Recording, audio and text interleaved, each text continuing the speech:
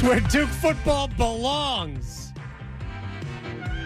Why aren't they in the college football playoff rankings? How did you forget Duke? Hey, wait a second. What happens if Duke wins out? Uh-oh. Hold on, let me check their... Duke is 6-3. 9-3 Duke? What? 9-3 Duke. It's another feather in North Carolina's cap. I know. Let's talk college football playoff rankings with my friend Chip Patterson at Chip_Patterson from the Cover 3 podcast. I listened to you and Tom Fornelli this morning reacting to the podcast. Tom is great. I love Tom. Tell Fornelli I said hi, especially when he's tweeting about Napoli on Twitter. All right. Were you surprised that TCU, I wouldn't say jumped Tennessee, but are you surprised that TCU is ahead of Tennessee? Yeah. Well, I mean, I was too. Not because of my belief of, deserving or, any of how I would rank these teams. I was surprised because I thought the College Football Playoff Selection Committee was going to look at Tennessee, which has wins against Alabama and LSU, two teams that had been in the top 10 of last week's rankings and were likely going to both be at or around the top 10 in this week's rankings, and say those wins are better than what TCU has, because TCU had a really bad week for its resume where Kansas State lost to Texas, Oklahoma State lost to Kansas, and then all of a sudden those ranked wins are starting to fall apart. Now, Kansas State does remain in the top 25 of the new rankings. Oklahoma State falls out. And you combine that with Boo Corrigan's own comments about TCU not being a balanced team.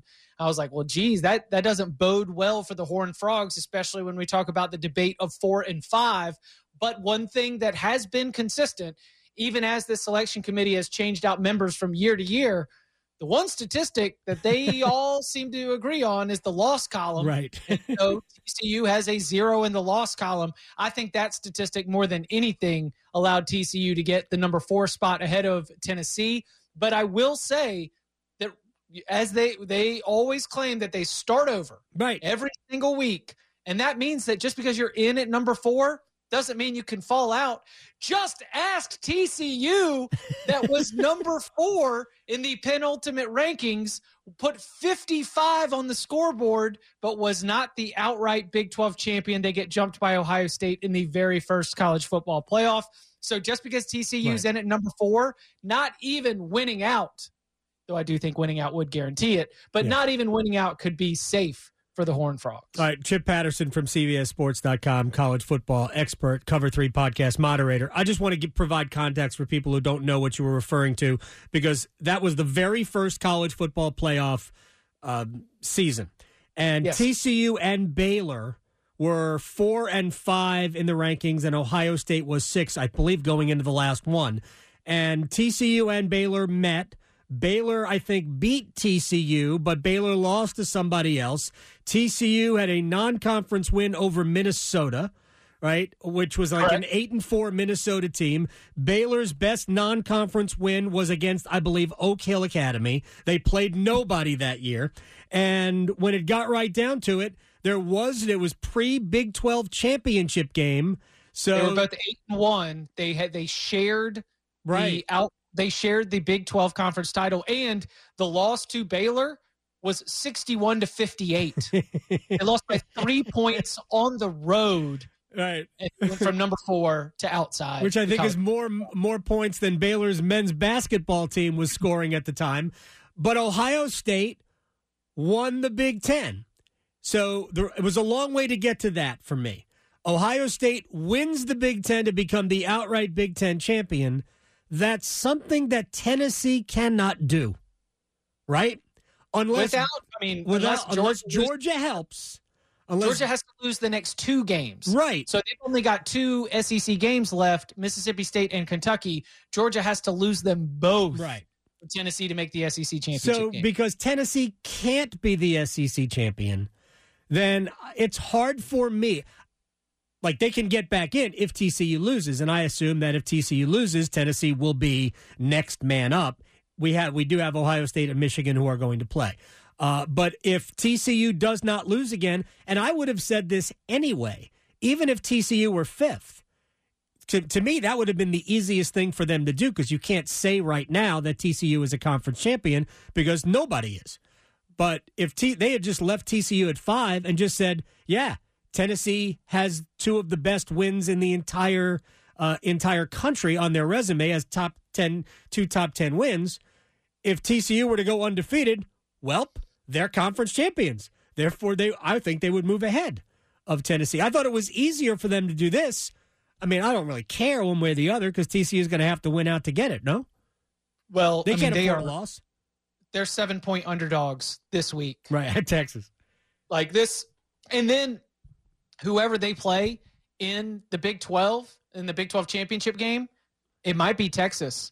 They still haven't played Baylor yet. They've got to play Baylor on the road. It might be Baylor. It might be Kansas State, a team that they were trailing by double digits in the second half. Like, this is so difficult for TCU staring down the road to get to 13-0 because, as you and I said last week, as you and I seem to agree, 13-0 TCU is in the college football playoff. 100%. But we can say that without feeling reckless because it is an unbelievable task to be able to get this TCU team to 13-0. And if they accomplish that task, you got to give them a shot at the national title because it would be one of the most memorable seasons that, honestly, in Big 12 history, especially when you consider the dramatics of the midseason stretch, the way that they've consistently been able to overcome deficits.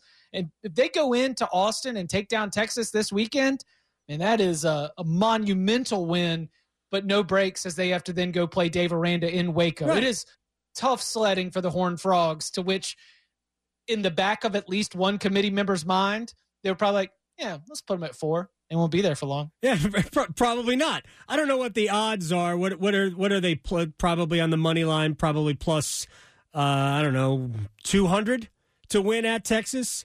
You're right. If they're 2-1, I mean, at best they're 40% chance to win, 35% chance to win at Texas. Let's just say it's 40%, and then at Baylor about the same.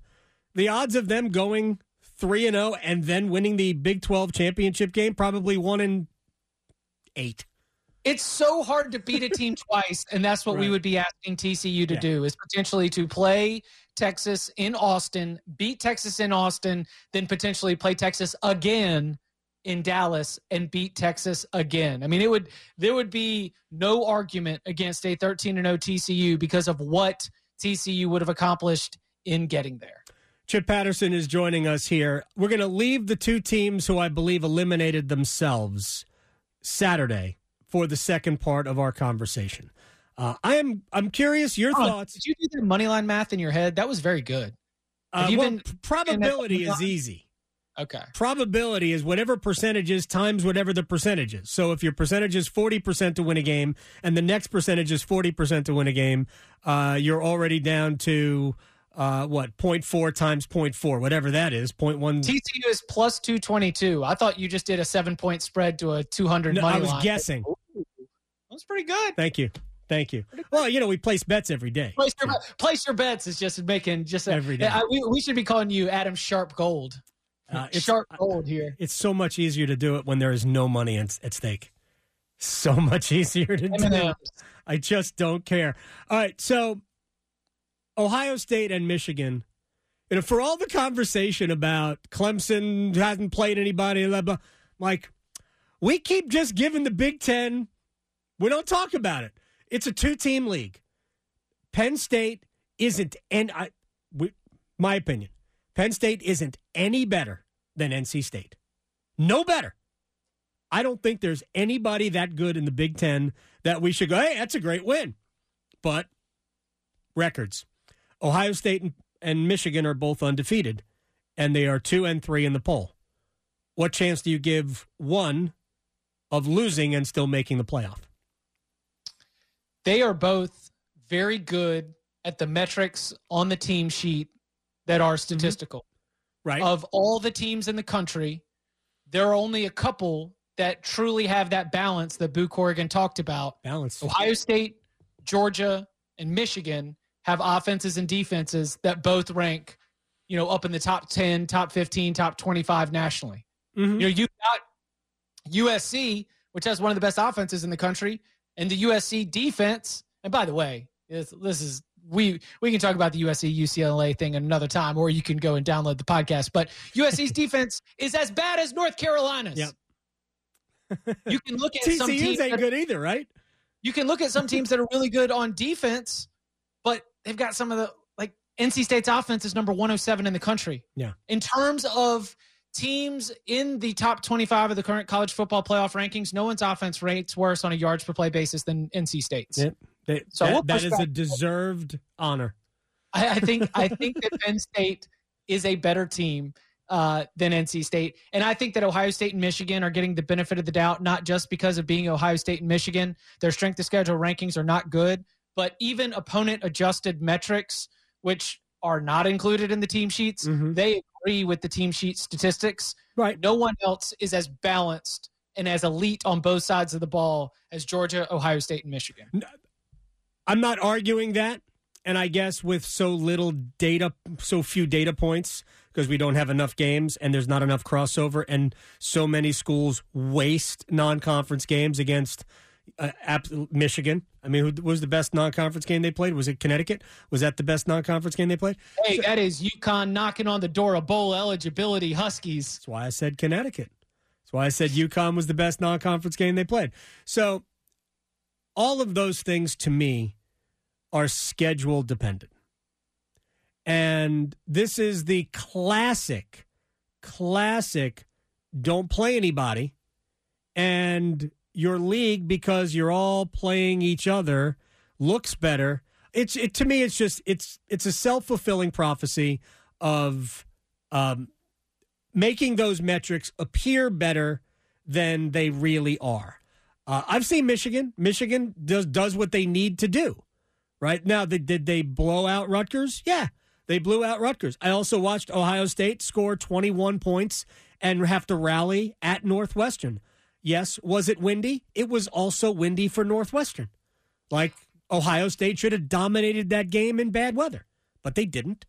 I think all of these things we can look at stats, and the last I checked, all you have to do is win, which is what Boo Corrigan said about TCU. They just managed to figure out a way to win. I don't know. All of these things seem to change. I think if TCU finds itself where it is a one-loss Big 12 champion and the Ohio State Michigan loser is an 11-1 non-Big 10 champion, they will be. It will be an incredible test of how much they value conference championships if that is the debate. If it is a one-loss Pac-12 champion against the Ohio State Michigan loser, if it is a one-loss Big 12 champion, which would only be TCU, against the Ohio State Michigan loser, that becomes a fascinating. If a one-loss North Carolina or a one-loss Clemson is going up against the Ohio State Michigan loser, becomes a fascinating test of the original document produced in the first year of the college football playoff, which said conference championships would be valued by the committee. They should be. And to the committee's credit, that very first season, they fulfilled the tenets of that document. I'm not so sure they would do it again. Maybe not. But we're going to talk about it. We're going to talk about Clemson, not so much Alabama, LSU, North Carolina, and what their chances are going forward with Chip Patterson. Plus, I have a golf matter for you. Ooh. Chip Patterson, CBSSports.com, Cover 3 podcast. More next. Hold on one second. That is my Oscar Mayer Wiener whistle. It was the Wiener Mobile was here, so they gave these out. I'm so sad I missed it. Yes, gigantic. You should have seen it. All right, let's. Sorry, it's bigger in person, right? Yes, yeah. Also depends on the angle from which you're looking at it. And I honestly couldn't lift it. So Clemson eliminated themselves Saturday night. Maybe. Alabama absolutely did with the loss to LSU.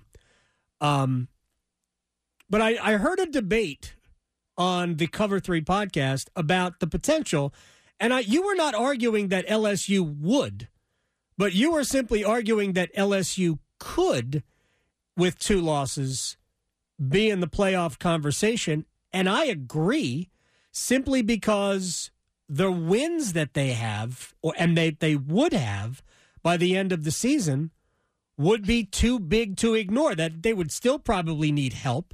Like they wouldn't, they might not get in over a 1-loss Clemson, or maybe even over a 1-loss North Carolina. Probably would, but I don't know. Or if Southern Cal or Oregon were to win the Pac-12 with 1 loss. But I don't think it's out of the realm of possibility that LSU is in the playoff if they're 11-2. And Florida State is surging. So suddenly, quality loss. And you mentioned the wins, because this does come down to the fact that the committee would look at LSU and they would say that this, first-year coach, this transfer quarterback, it took them a while to get it going. They would apply the same kind of logic that they do Much to teams improved, right? Yeah. Teams that deal with injuries, teams that find a new stride at the back half of the season.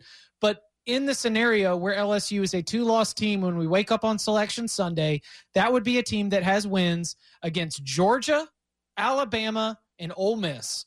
And at this point in the season, all 3 of those teams are going to be in the top 20 of the final college football playoff rankings. And if Georgia is still the number 1 team in the college football playoff rankings and loses to LSU, then we will make history, because Penn State's problem in 2016, when they were a 2-loss team left out of the college football playoff, they were a 2-loss Big Ten champion left out of the college football playoff. Their problem was that while Wisconsin, the team that they beat in the Big Ten championship, was good, ranked number 6 in the country at the time, Penn State was number 8, they weren't number 1. Right. If LSU wins out the rest of the way, and again, same with the TCU angle to this, we are speaking in hypotheticals, as LSU is only a 3-point favorite at Arkansas this weekend. Still has to play a good UAB team at home, and then on the road against Texas A&M, which, while they've got the transfer portal flu right now, I have no idea what kind of hilarity we might see from the Aggies at the end of the season. But Georgia, Alabama, and Ole Miss, it's a very, very good resume. Yeah. Tennessee is not going to fall out of the top 10, top 15 in the college football playoff rankings. If Florida State continues to win and continues to surge, I think that LSU team, even with 2 losses as the SEC champion, is not going to get left out.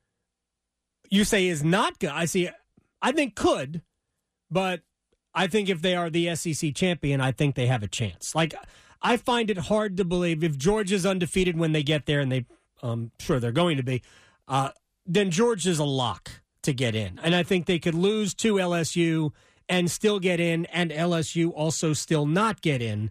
Oh man, that would test our conference championship theory. Yeah, but the conference championship isn't an all-encompassing thing. It doesn't guarantee you anything.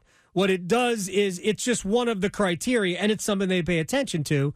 I don't think Georgia's getting left out regardless if they're undefeated when they get there. I think they're not going to go from 1 to 5 unless LSU just runs them. And I don't again, isn't happening. We do all these hypotheticals. We try to test the committee, but we also watch football every single Saturday. We study these teams. Georgia is awesome. I just told you on the other side that there's only 3 teams in the country that are evenly balanced, elite on both sides of the ball, and Georgia is one of them. You put out all the different graphs, and over in the top right-hand corner is where the goods are. Yeah. And Georgia's not only in the top right-hand corner, they're far away from everybody else.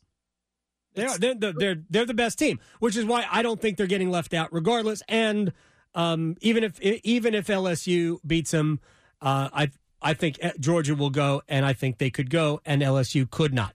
Either way, I would love to see this conversation take place because it would be fun. But let me ask you about, this is either Clemson or North Carolina. Clemson and UNC show up in Charlotte as 11-1 teams. Give me a scenario, or just your thoughts on the winner being part of the 4. You need to have the Pac-12 and the Big 12 cannibalize itself. You need to have a scenario where either TCU's losses in the regular season prior to the Big 12 championship game and or the championship game result, which, by the way, would be earlier in the day. We would know it by kickoff of the ACC championship game, have eliminated the chances of a one-loss or undefeated Big 12 champion. You would probably also need – I think you would probably also need the Pac-12 to be in a scenario where you don't have – where the conference champion is going to have 2 losses and maybe they don't even have another one-loss team, that everybody in the Pac-12 has 2 losses. Right. I say that because Oregon is currently sitting at number 6 because USC, incredibly overrated as they are sitting there at number 8, and UCLA, as underrated as they are currently at number 12, while UCLA and USC still have quality opportunities against each other left on the schedule, in addition to the game at the end of the season, the Pac-12 championship. So you basically need to get the Pac-12 and the Big 12 out the paint so that the conference champion is going to be a 2-loss team. Then we start to at least entertain the possibility that the Clemson, North Carolina winner would be able to get in ahead of a Tennessee team that has 1 loss to Georgia and has been sitting on the couch for conference championship Saturday after pasting 3 lesser opponents to close out the regular season. And I think that would be the debate. It would be your Ohio State, Michigan loser, and it would be Tennessee. And whatever happens literally like between now and that ACC championship game, in addition to the ACC championship game itself, that would determine how much of a chance they have. That is the scenario, though. I think we could have really stopped after the Pac-12 Big 12 discussion, right? Tennessee is definitely going to go if there isn't a reason to leave them out. They're 11-1 with with the 2 wins that they've got, LSU and Alabama. That's more than enough, unless Alabama suddenly loses a bunch of games, or maybe LSU loses a bunch of games. They're going. But if NC State wins until North Carolina wins out, Clemson wins out, Notre Dame wins out, beats USC, right? Florida State wins out with a win over Florida. Now, all of a sudden, you're looking at a North Carolina team that is in the top 10 of the college football playoff when they meet. NC State that's probably in the top 15 of the playoff rankings after potentially losing to North Carolina. Notre Dame is probably a top 15 team, maybe better, maybe a top 12 team if they were to beat Southern Cal. Florida State. 3 lost teams, even once named Notre Dame, have trouble getting up to 12, but I'm with you. Okay, so top 15. Top 15. Same thing with Florida State. Top 20 team. If Clemson's got 3 wins and a quality loss, where is it on my bingo card? Quality loss, lower left-hand corner. If they have 3 wins and a quality loss, I mean, that's worth something if they pay attention to their own rankings. Because I agree with you. I think the committee uses the rankings to justify things. Yeah, I mean, it's one of the stats. Rankings versus CFP top 10. Yeah. Rankings versus CFP top 25. They create their own rankings, and then they use that to help them as a sorting tool. Sure, which I don't mind. I mean, I don't necessarily disagree with that. So you think Tennessee is in if Big 12 and Pac-12 are out, along with, we assume, Georgia, and then it would be a debate with the Ohio State-Michigan winner. Georgia. The loser against the ACC champion in the scenario that you painted. If the Big 12 and Pac-12 are out, then Ohio State, Michigan winner, Tennessee, Georgia, and potentially a 12-1 ACC champion. And actually almost give North Carolina a better chance than Clemson. But so we had a mailbag question today where someone said, and does it help North Carolina's case if Drake May is a Heisman candidate? And my answer, according to Boo Corrigan himself, is yes. Because they asked him about USC, and he was like, well, Caleb Williams has 28 touchdowns. So if you have a star quarterback who's on a roll, apparently our committee is going to look at you like, well, we got to give you a shot at the national championship because you've got a star quarterback. Clemson doesn't have a star quarterback. North Carolina has a star quarterback. North Carolina has an explosive offense. Clemson is in kind of like both categories. I mean, defensively, they're still very good, but even defensively, because they're having to carry so much weight from a putrid offense, they're starting to see their numbers be hurt just a little bit. Yeah. I'm first of all, Wake is favored by 3.5 this weekend. I like Carolina. Beating NC State is going to be very difficult. You know, we are going through the same routine where it's like, yeah, they're just going to win out. And NC State's just going to win out. You know, it's like Clemson could lose to South Carolina. I thought you said last week Clemson wasn't going to lose to South Carolina. After what I saw, that coaching staff had 2 weeks to prepare for an offense that was going to do one thing. I know. Here's the thing. Well, that block punt for a touchdown destroyed them. They never recovered from that. My problem with Clemson for last several years really hasn't even had anything to do with the quarterback. I mean, DJ is fine. He's not great. The people calling for them to make a change of quarterback haven't watched Cade Klubnik play. He's not doing anything when he's on the field. Yeah, he's scoring points for the other team. Right. I mean, I don't even understand. Like, why are we complaining about DJ? Did you watch what Cade did? So, Clemson's offensive line hasn't been good enough in like 4 years. I don't think the scheme's good either. Scheme or not, they're just not open. Will Shipley is a great back, and he looks just like a guy because they can't block. There's just never room. Like, they didn't even run the ball at the end of the Travis Etienne era. They weren't running the ball. They were getting him the ball on the edges in space. That's it. So it's very slow developing. Mm-hmm. Everything's very clunky. The wide receivers can't get separation. They're not good either. It is wildly disappointing because the ACC saw its football pedigree raised because of the Clemson Tigers. Its football reputation boosted by the success of the Clemson Tigers.